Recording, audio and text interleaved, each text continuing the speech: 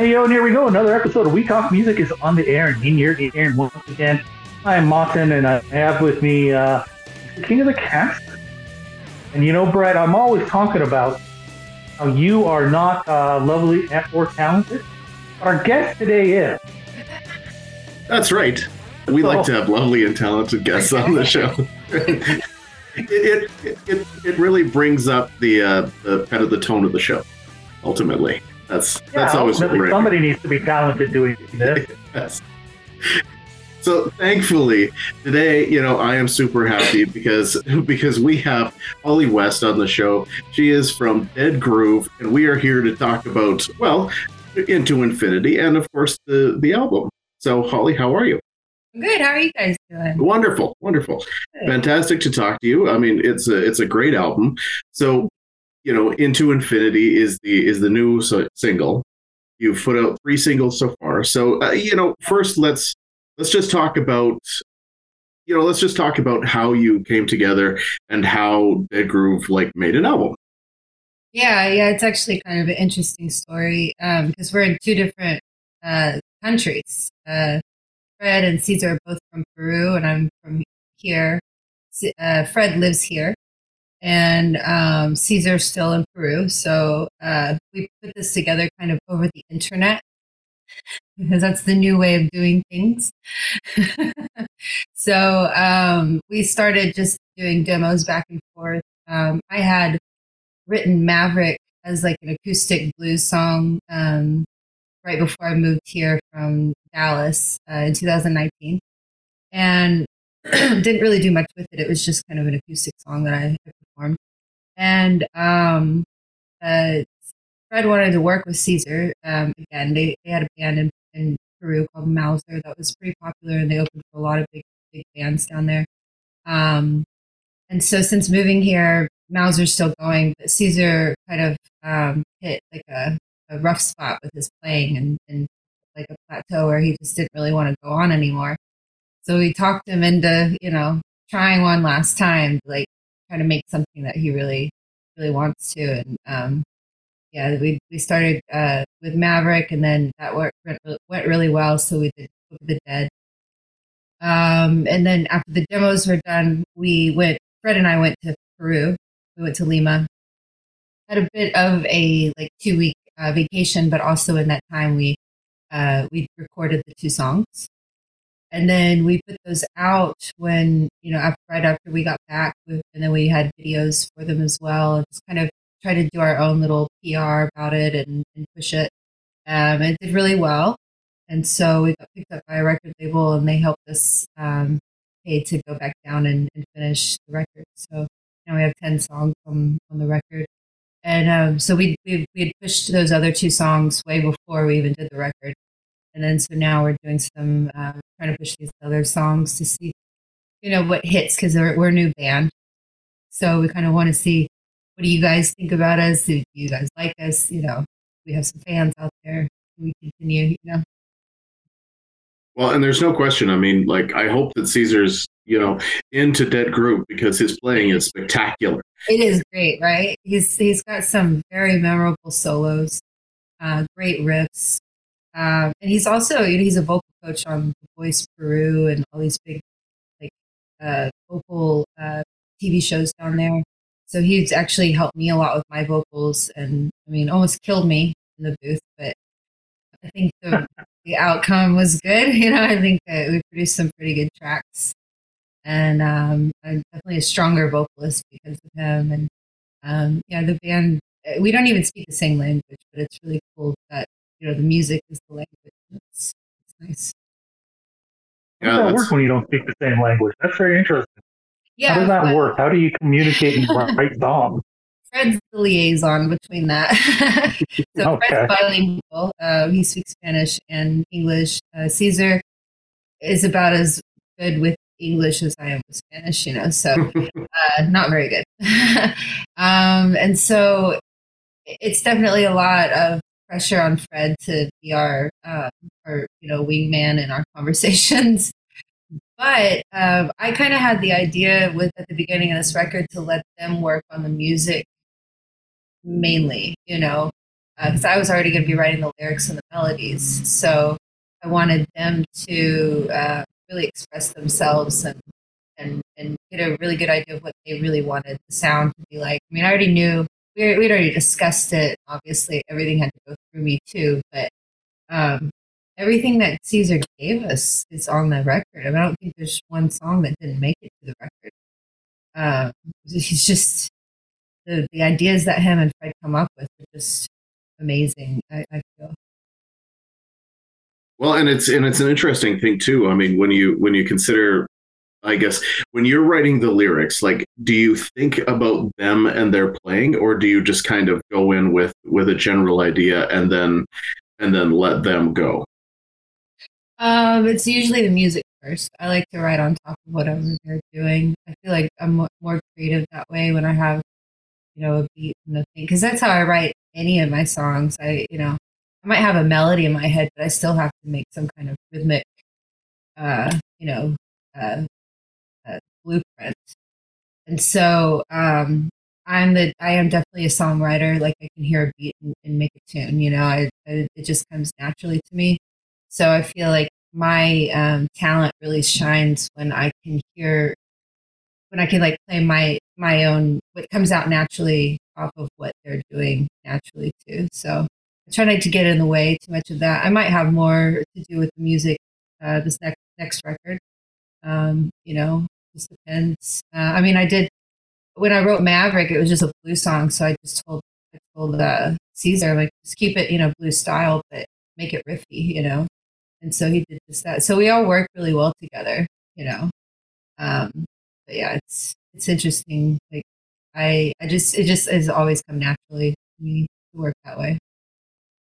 And this is the first time on this podcast that you're meeting Brett, and yet you wrote a song about him, Bad Friend. Aw. Yeah, that would almost make me cry if I cared. What kind of coincidence is that? How did you pull that off? I mean, That's funny. Yeah, yeah. That particular track is a fun one. When I'd heard the riff, I kept hearing "bad" over and over in my head. For some reason, bad something.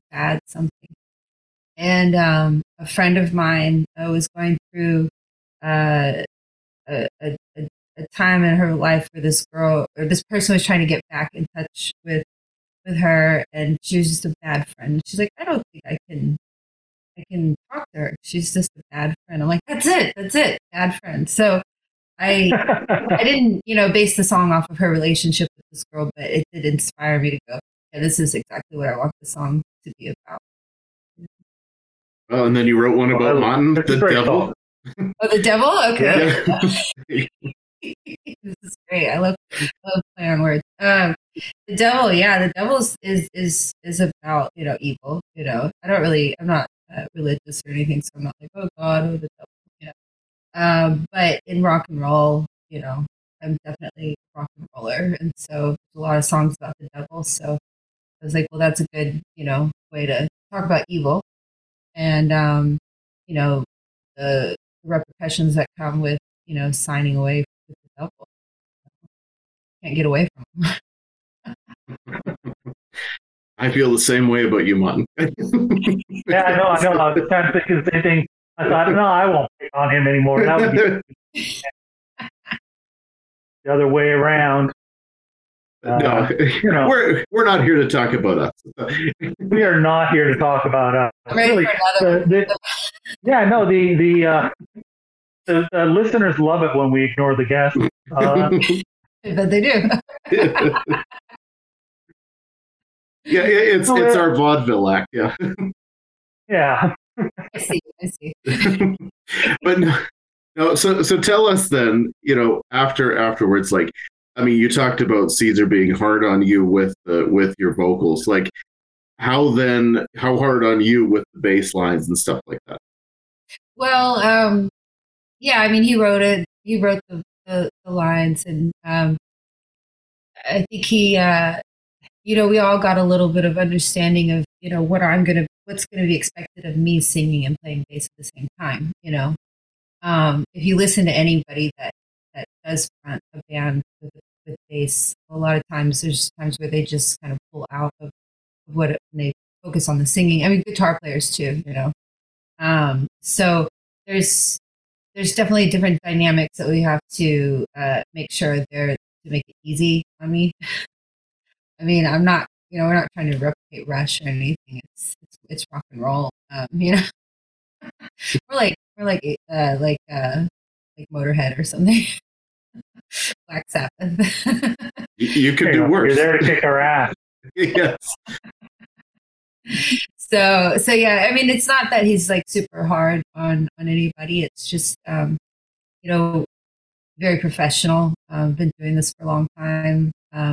He's one of him and his brother. His brother's the one that engineered our record, and him and his brother are known as the brothers in Lima, Peru, for recording your record and for getting it done right. So you know, I think they're just as hard as, you know, any team would be to get a record done right with their name on it, for sure. So what's it like then recording in Lima versus, say, recording in the States? Very, very different.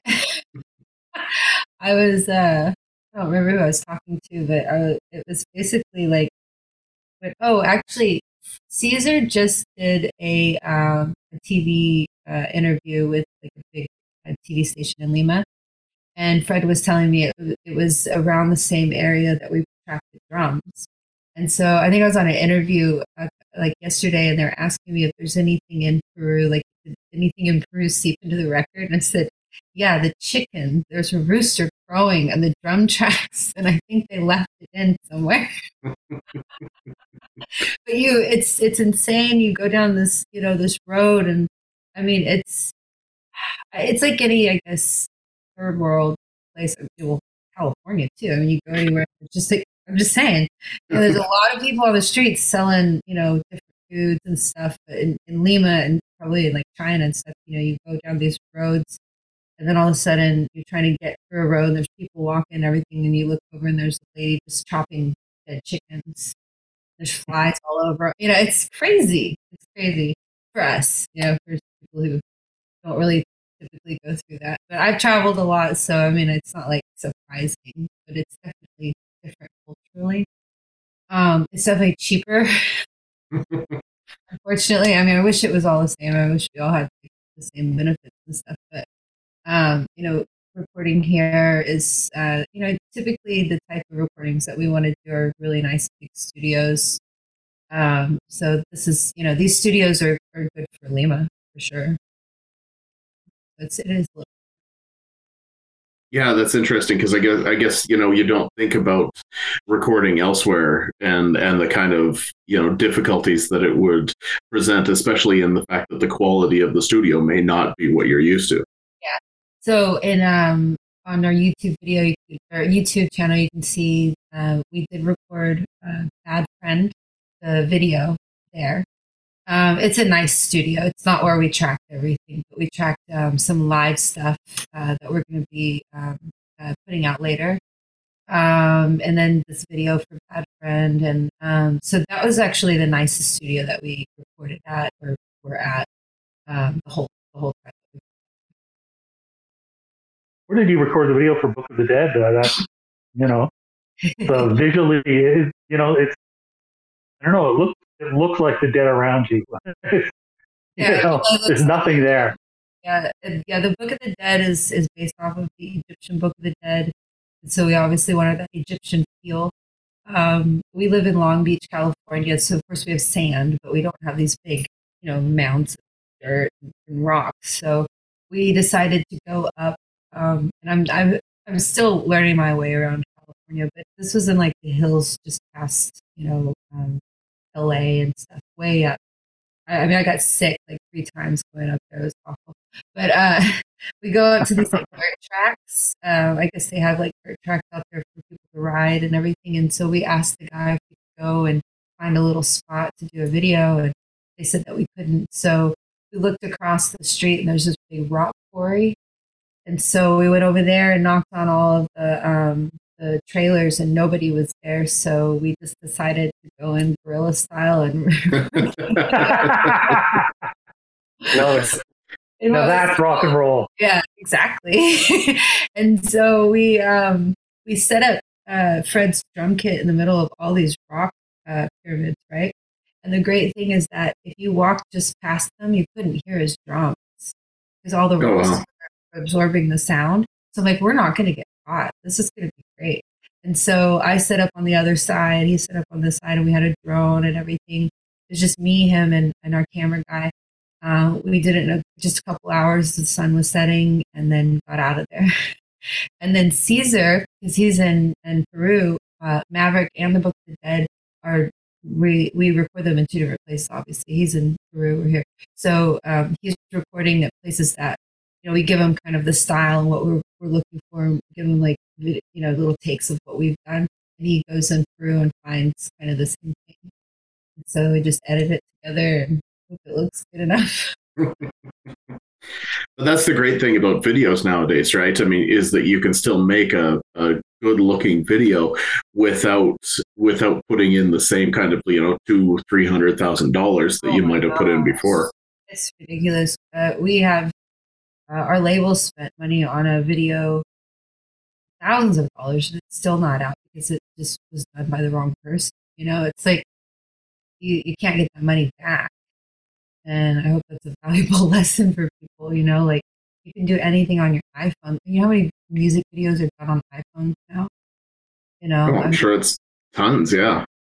We did Maverick on the iPhone. It's like 4K. It's great. And right now we're doing a music video for Into Infinity where we're prompting AI. Oh. It's like a big acid trip. It's amazing. You don't even have to be on acid. Just put it on a big screen, turn it up, and just watch. It's got that stoner rock vibe. So, yeah, totally. Yeah. So I mean, I could see that. Totally. So yeah, because that's one of the interesting things. I mean, like Dead Groove. I mean, it's such a great name for the band because I mean the grooves are just so heavy and just so there. You can't help but I mean, because I mean we've heard a lot of music, we've heard a lot of heavy music and stuff like that, but this is like, yeah, the grooves are just right up front, right where you want them. Yeah. It's true. We put a lot of planning into this record. Just the amount of back and forth we did between me and Fred and Caesar, talking about which records we were going to be influenced by. We made a YouTube list of songs that we really liked, that we really wanted the vibe of. Bands like Rival Sons, Dead Weather. I love Dorothy. Love her vocals and how she's done a lot of her stuff. Black Sabbath, Motorhead, those kinds of Deep Purple. So we had a lot of different stuff that we really, really liked. And, so we wanted to be true to like a real groove and a stoner rock feel. But we also just wanted to be rock and roll. We wanted to be able to go out and tour with anybody. So then what are you looking at? I mean, you've got some shows booked. Like, how hard / easy is it to find shows? As a new band, really hard. Yeah. Excuse me. We've had to do a lot of PR to get people to, at least listen to the record and tell us their feedback. So that's helped a lot. We're trying to get on playlists and stuff and interviews. It's just pushing our name as much as possible, because what happens with a venue is if they look at your music, they like the music, but then they have to look at what are you doing for your band too. Are you going to draw? If you're a new band, it's really hard. So we've had to really, really push ourselves and push our name and brand out there to be even looked at. And so, and we also have Mary Gorey from Atomic Booking, who books for my band Zepparella, my Zeppelin tribute. She's helped us a little bit finding shows that, like, if we can't find one, she'll help. But for the most part, it's a lot of emails and it's a lot of just, trying to get in touch with people and teaming up with other bands helps a lot. We have all these tours. We have other bands we're going to be playing with, or where the venues are providing the local support. So then, when it comes down to like, I was going to ask about working with Zepparella and then working with Dead Groove. Like, how what's it like to manage both of those? A lot of Google Calendar. Yeah, I mean it's Fred and I had to sit down and check our schedules because he's in like 3 touring bands. Even though I tour more than he does, he's in like 3. I'm just kidding. We both tour quite a bit. But we both have to sit down and just make sure that there's at least one weekend that we can work on, so that each month we're busy with the band. We have something to promote, look forward to, and keep our brand going. For sure, yeah. Go ahead. No, you go. This. Wondering, why was the bass your weapon of choice, so to speak? My bass. What was it about the bass? Why was it? Well, like probably 80% of basses out there, I just got handed the bass and said, "Here, play this." I chose vocals as my beginning instrument when I was young. I was heavily influenced by like pop music and classic rock music, Cheap Trick, Whitney Houston, Linda Carlisle, Gloria Estefan. So those are the bands that I would listen to their tapes over and over and over. And there's pictures of me sitting on the couch with the big cans, just staring at the stereo and listening to Belinda Carlisle sing "Heaven Is a Place on Earth" over and over. And so I asked my parents for a keyboard. My neighbors were selling, and I tried, and I just didn't get it. And we got a guitar, and I tried, and I just didn't get it. And then later down the road, I started writing, poetry and well, actually, really just doing poetry, but like songs and trying to figure out what I could do to make music. And I started on my computer with GarageBand, just doing loops and stuff and arrangements. And a friend of mine said that he was looking for a bass player and he could show me how to play bass. I was really interested in playing music. And so we had a show booked already at House of Blues main stage. And if I wanted the gig, I could have it. And I'm like, okay. And him like, I don't know anything about bass. He's like, yeah, you'll be fine. You'll be fine. So I just worked my ass off. I mean, you shouldn't really believe people when they say they practice more than 3 hours a day, but I was practicing like 3 to 6 hours a day, and did my first show.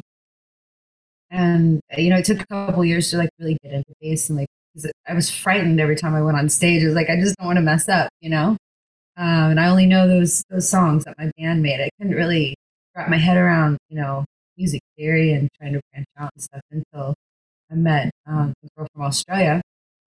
We started a band in Dallas, and that's when I started really writing with the bass, and that's when I really fell in love with it. It's interesting you mentioned Zepparella because Led Zeppelin, Jimmy Page is one of the greatest ever at his instrument, and John Bonham is probably the best drummer ever. Yeah. John Paul Jones, it doesn't seem like he gets much love, in the same way as the other members. And what was it about him that great that people should recognize? I think he's, and I mean, I don't think I'm too far of saying this, but I think he was the most talented in the bunch. I mean, he played multiple instruments, while everyone else pretty much played one or two. I mean, not that they couldn't, but like if you look at how much he contributed to each of his albums, and his main influence was I can't think of his name, James Jamerson, which is a stand-up player, right? His tone comes from stand-up. Everything that he does comes from that. And so the melodies that he puts into these records, they're they're they're amazing, and you don't really get enough appreciation for it until you start playing them to realize how the melodies, like the counterpoint basically of the melodies that he was able to come up with is just it's great. The riffs that he put together, because you see a lot of bands now that write where both the riffs are together with the bass and the guitars. I mean, Dead Groove does a lot of that too. Um, John Paul Jones has melodies underneath the melody, and that's what's so great about Zeppelin, is melodies stacked on top of each other, right? It's these amazing masterpieces. Yeah, I mean, That's beautiful. That's beautiful. Beautifully put. because I mean, they're a pretty gosh darn good band. Yeah, it's like I'm speaking like I'm in a Zeppelin band or something. Yeah. I mean, I've not heard it all or something. how exciting was it to actually get into a Zeppelin band and then be able to kind of focus on that kind of on that music? Yeah, it's really cool. I I've always loved Zeppelin. When I was 19, my car got broken into and they stole my 300 CDs, my whole collection, and my CD player. And I'm like, well, they're just going to break in and steal the next one. So I went to the pawn shop and got one that I could just remove and put under my seat. And then I was like looking around at the CDs. I'm like, what band can I get all their, all of their CDs and not, first off, not be tired of listening to them. And also they have a big catalog. And I was like, well, Zeppelin. So I got every single Zeppelin CD, and that's all I listened to for a while. I was afraid if people got in my car that they would steal something. I'm like, well, Zeppelin CDs are pretty easy to come by. So well, that's fine. I'll get new ones. But the cool thing is that it got me used to a lot of their deep tracks, and I'd heard all these songs before, and a lot of people haven't. A lot of people just stick to what, radio or some of their B tracks or whatever. And they had a lot of good hits, obviously. So we're pretty familiar with music.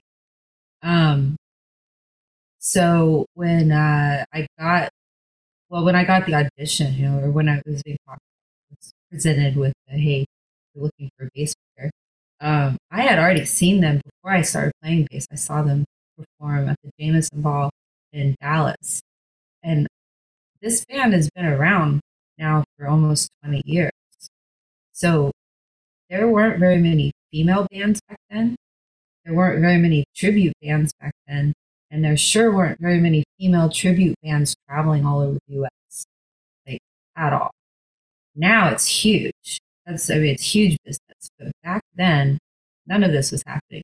So I was super impressed. And not only that, but they kicked ass. They were awesome. They're a really great band. And so when I got the call to somebody was like, hey, do you want to be in this band? I was like, yeah. I thought, well, this is probably going to happen. So I went for the audition, and everything was great. And I had 5 weeks to learn like 14 Zeppelin songs, and just go from there. And the thing about tribute bands is you kind of have to learn them, at least note for note or try, because these songs especially are embedded in people's memories. Like, can you imagine if I didn't play the beginning of Ramble On correctly? Like, people notice that. just call it in. Yeah. Yeah, we don't call it in. Yeah, your interpretation is what we're looking for. Yeah. That's a tribute act for sure. Yeah. It's a cover band. It's the type of thing we don't think about though, as the work that goes into it. That's the type of thing that we don't think about. We think, oh, you just go out there and you're playing their song. And it's like, no, you're recreating as best you can the experience for the people. Yeah. Think about Lemon Song. It was done in one take. So I have to try and emulate a one take just blues jam. It's been hard, but the key is just repetition and listening over and over and just getting to the parts. And with being very familiar with the instrument. Mm-hmm. you mentioned getting their whole catalog and listening, how that was all you listened to for a while. The question, of course, is the obvious question. You only get to listen to one definitely album now for the rest of your life. Which one are you listening to? Mm-hmm. So forth. Yep. Yeah, that was an easier answer than I thought. Yeah. Yes. Yeah. I mean, we talk to a lot of Zeppelin fans. It seems to come up, every now and then for some reason. Yeah, but yes, I think you are the only person who's actually said 4 so far. So that's that's good. Yeah. Yeah. But what's funny is Zepparella, we're no Stairway band, so we don't do any Stairway. Yeah, that is interesting because I would think on most people, when they go, probably want Stairway. But yeah, they do, but the problem is that it's so sacred. I mean, that song was just a pretty sacred song in rock and roll. Yeah. We don't. I remember there was once a music station that was only going to play Zeppelin. And so they opened up their first day was 24 hours straight for that song. And people didn't get sick of it because it's just such a great song. Eventually, they had to add in some other bands, but just that's the strength of the song. You can play for 24 hours straight and people still listen. That's why I got their whole catalog. So like I can just listen to them all day long. What's it like then? What's the difference between like the music scene in Dallas and the music scene in California, in LA? Well, I was kind of really involved in the Dallas music scene. Before I was playing bass, I was an MC for like the big music festivals and stuff down there. So I've been around the music scene since I was in my teens, basically in Dallas. I come out here. I'm definitely getting more familiar with the players. Fred and I both play at the Ultimate Jam Night at the Whiskey. He's plays in a band with Ira Black, who does a lot of his own jams and stuff. So during the pandemic, we were actually playing with him. So we started we started knowing a lot of the local musicians, and then of course with the Whiskey, we go there quite often, and the Rainbow, we get to meet a lot of these people. In Dallas, you have Deep Ellum, which is very, very diverse now. I mean, I've seen it go through so many changes in and out, and it's every door's a bar to it's desolate, nobody goes down there. Back to every door's a bar, So over the years, there's only been a handful of venues that actually even get touring talent on there. Like Dada, it's not there anymore, but Trees. We lose somebody? Looks like it. And so here you have, I think, same little kind of places. You've got the Whiskey and the Rainbow. You can actually play upstairs and stuff. So there's still some of that. I feel like just in general, the music seems changing. I did go to Nashville a couple times this last few months.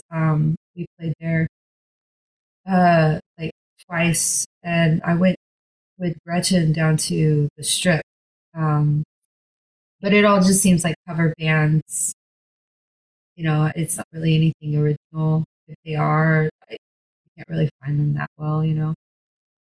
So I'm not really sure what's going on with music and venues right now, except we're still touring, we're playing these places, but I feel like there's only a few places in every big city or little city really to play. Mm-hmm, mm-hmm. Yeah, I mean, Deep Ellum, I love that neighborhood right now. It's so pretty, and the food places are awesome. But it's grown up a lot, a whole lot, and it's had to hold on to it. I feel really like in Dallas, it's unfortunate that when you mix the different types of people, like different cultures of people with the different music, you would hope that they would just bring everybody together, but for some reason in Dallas, there's a lot of fighting and there's a lot of really bad things that happen in Ellum and Lewis Greenville and Bishop Arts District. I mean, not to deter anybody from going down there, but it's always kind of been that way. But it can be scary, just like downtown LA, downtown San Diego, things just get really scary. Yeah, yeah. Society is kind of changing a little bit, or a lot, and it's yeah. And for live music, I think that's unfortunate because you don't want to get like those things that have nothing to do with music and nothing to do with the enjoyment of somebody, but yet can ruin everybody's night.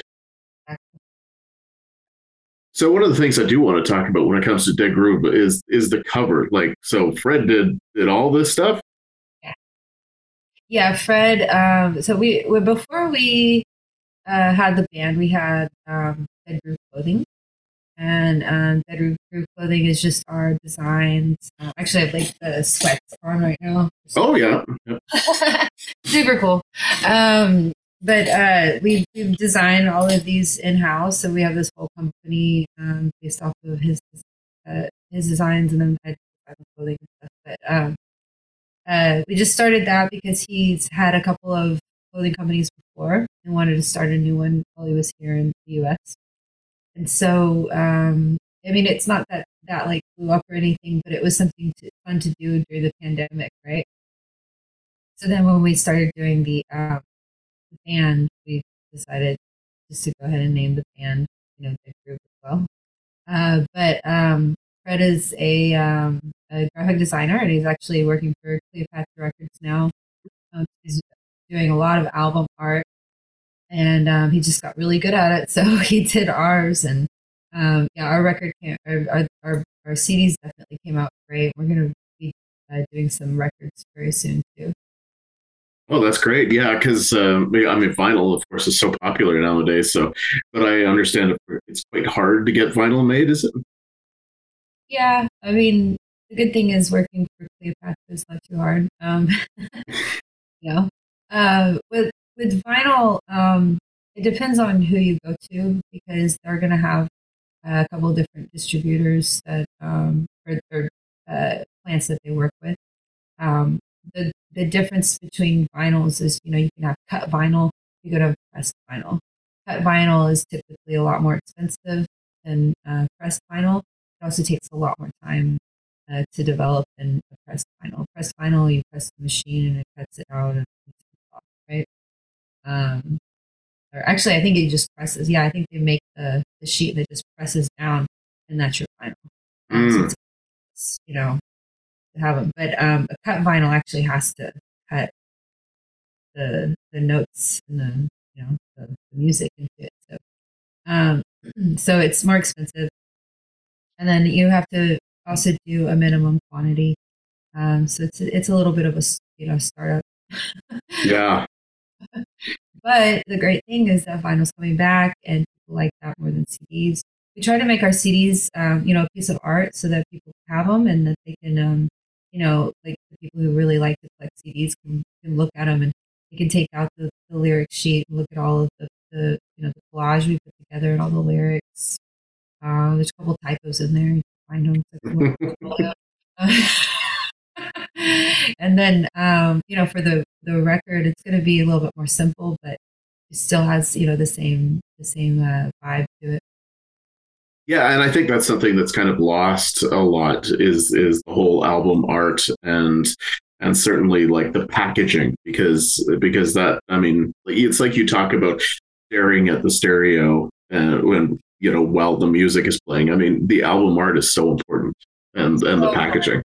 Yeah, and that's one reason that it's nice to have Fred around is because if you need something done digitally, he can do it really quickly. It's really cool. No, I mean, yeah, and that's fantastic. So, I mean, really, what's next? I mean, you got the shows, you're working on new music. So where do you hope to be like in the next year? In the next year, we'll probably release another record. We're working on a couple things right now, and then we'll be going back to Peru at the end of the year, just for a couple days. So if we start tracking down there, that would be great. We'll see what happens, but definitely by next year we'll have another record and keep touring still. So just keep this machine rolling, really. Yeah, it's interesting because we've seen a lot of bands, and it's just like they keep doing singles to try to keep their name out there, but they don't necessarily do albums. And so, do you think that continuing to do albums is a really good and viable way of continuing to get the name out there for the band? I think so. I feel like maybe, and I could totally be wrong, but I feel like maybe people do singles so that they can just do like a whole PR cycle, and it's like, okay, we push the single. But what about more music for them to go, oh, I like this, maybe they have better music. I don't think there's anything wrong with kind of how we're doing it, where we're pushing a different single each, quarter or something, because we're still getting PR for the band, right? We're still able to push our brand out there, but we're pushing a new song on the radio or we're pushing a new podcasts or whatnot. So I feel like it's still a pretty good business plan. Oh, absolutely. I mean, and personally, I love hearing albums. Like I love sitting down. I love going through the entire album and top to bottom. And that's, so much better to me than just like, oh, it's a single. Okay. Yeah. Yeah. I mean, in our record, I mean, we wrote about different things, but we tried to put it, the whole experience in order of title, tracks. So it's kind of cool. And when you look at the record or the CD, the CD itself has the cover with the spaceship. We take the CD off, the spaceship's on. So it's like these little cool things, and it's really fun to be able to create. It's a piece of art, we're Mm-hmm. so it's nice to be able to create that and then be like, hey, do you like my art? But yes, and people can see that on the website because I'm looking at it right now, and it looks wonderful. But yeah, Holly, it's been great to talk to you. So please tell everybody where this wonderful website and how they can keep up with you and how they can listen to your wonderful album. Yeah, it's www.deadgrooveband.com. And then any of our social medias is at deadgroove.com. Awesome. And everything for everywhere. Well, I do urge that everybody goes out and listen to the album. It's worthwhile. I mean, you've got great musicianship, really good songs. So absolutely, people should listen. Holly, thank you so much for being on the show. We do appreciate it. And we look forward to talking to you again. Awesome. Thanks for having me. Appreciate it. Awesome. Thank you.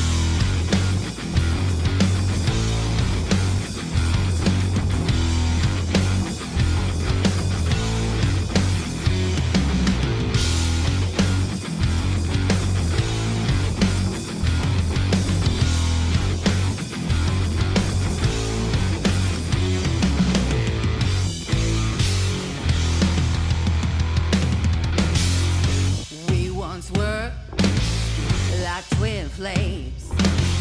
As time went on, they got rearranged.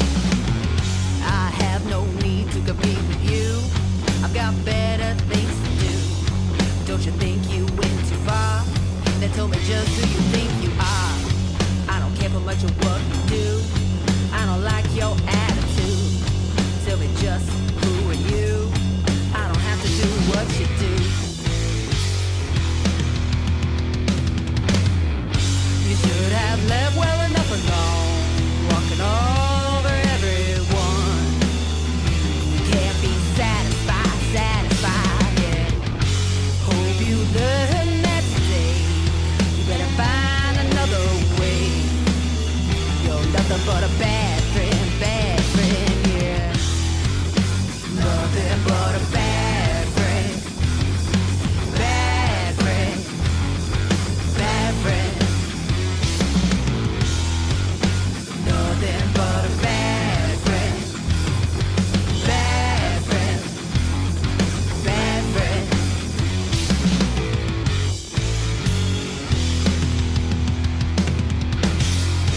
Time has spoken, nothing stands still. Life goes on, no matter how you feel. I'd like to tell you that you're sick, but you hear none of it. Stand down the barrel of a gun. How long you gonna run, son? I don't care for much of what you do. I've already learned my lessons from you. Time to pack your evil ways and send them down shitty river folk days.